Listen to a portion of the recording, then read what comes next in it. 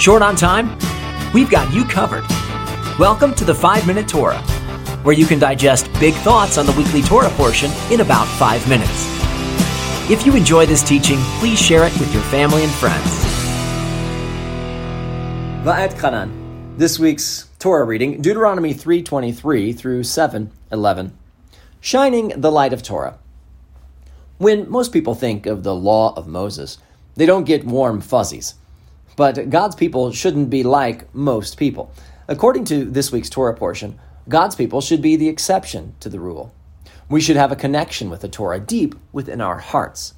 Through Moses, God told the children of Israel that when they took his commandments seriously and lived them out, the nations would recognize this and praise God.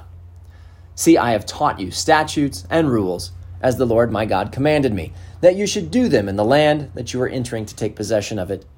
Keep them and do them, for that will be your wisdom and your understanding in the sight of the peoples, who, when they hear all these statutes, will say, surely this great nation is a wise and understanding people. For what great nation is there that has a God so near to it, as the Lord our God is to us, whenever we call upon him? And what great nation is there that has statutes and rules so righteous as all this law that I have set before you today? Deuteronomy 4:5-8. Yeshua alludes to this in the Sermon on the Mount when he commissioned his disciples, past, present, future, to live a life that exemplifies a Torah-centric life. You are the light of the world. A city set on a hill cannot be hidden, nor do people light a lamp and put it under a basket, but on a stand, and it gives light to all in the house. In the same way, let your light shine before others, so that they may see your good works and give glory to your Father who is in heaven. That's Matthew 5:14-16. The Hebrew Scriptures, the Scriptures Yeshua would have studied and taught, give us the key to unlocking this teaching of Yeshua. Proverbs teaches us, for the commandment is a lamp and the Torah a light. Proverbs 6:23. The lamp Yeshua speaks of in this context are the mitzvot, the commandments. The light that others are supposed to see is the Torah. Yeshua is bringing attention to what his Father has already said. When the people of God live out the commandments, others will see this beautiful light of the Torah and glorify God. They will say, these people are living right. They are genuine, and their God is near them. Yeshua is longing for the day that Israel will fully enter the new covenant promised by the prophet Jeremiah. For this is the covenant that I will make with the house of Israel after those days, declares the Lord. I will put my law within them, and I will write it on their hearts. And I will be their God, and they shall be my people. And no longer shall each one teach his neighbor and each his brother, saying, know the Lord, for they shall all know me, from the least of them to the greatest, declares the Lord. For I will forgive their iniquity, and I will remember their sin no more. That's Jeremiah 31:33-34. One of the main features of the new covenant is that living out the Torah will be a natural part of who we are.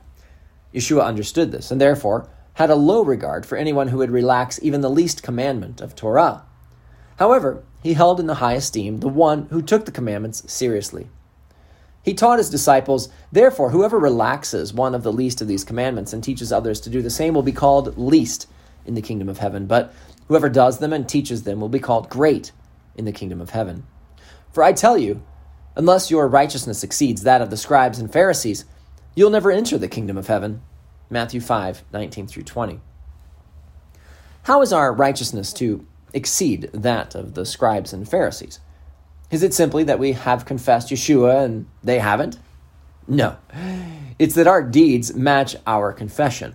Rather than just telling others they should take care of the poor, the orphan, and the widow, we should be involved ourselves. Rather than just telling others to be honest in business or faithful to their spouse, we should be doing the same. Rather than just telling others they should be patient, kind, full of self-control, we should exhibit the fruit of these traits in our own lives. In faithful Jewish tradition, Yeshua emphasized deed over creed, knowing that the things we do far outweigh the things we profess. When we live out the will of God through obedience to his instructions, we show forth the light of Torah, thereby bringing glory to our Creator. But if the only thing radiating from us is a loud message of Jesus saves, without the fruit to back it up, then we are actually radiating darkness.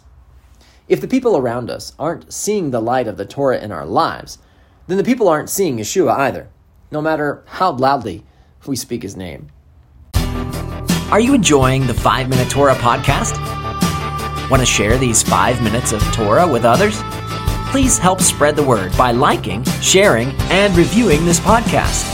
You can also grab the printed version of Volume 1 or Volume 2 from Amazon.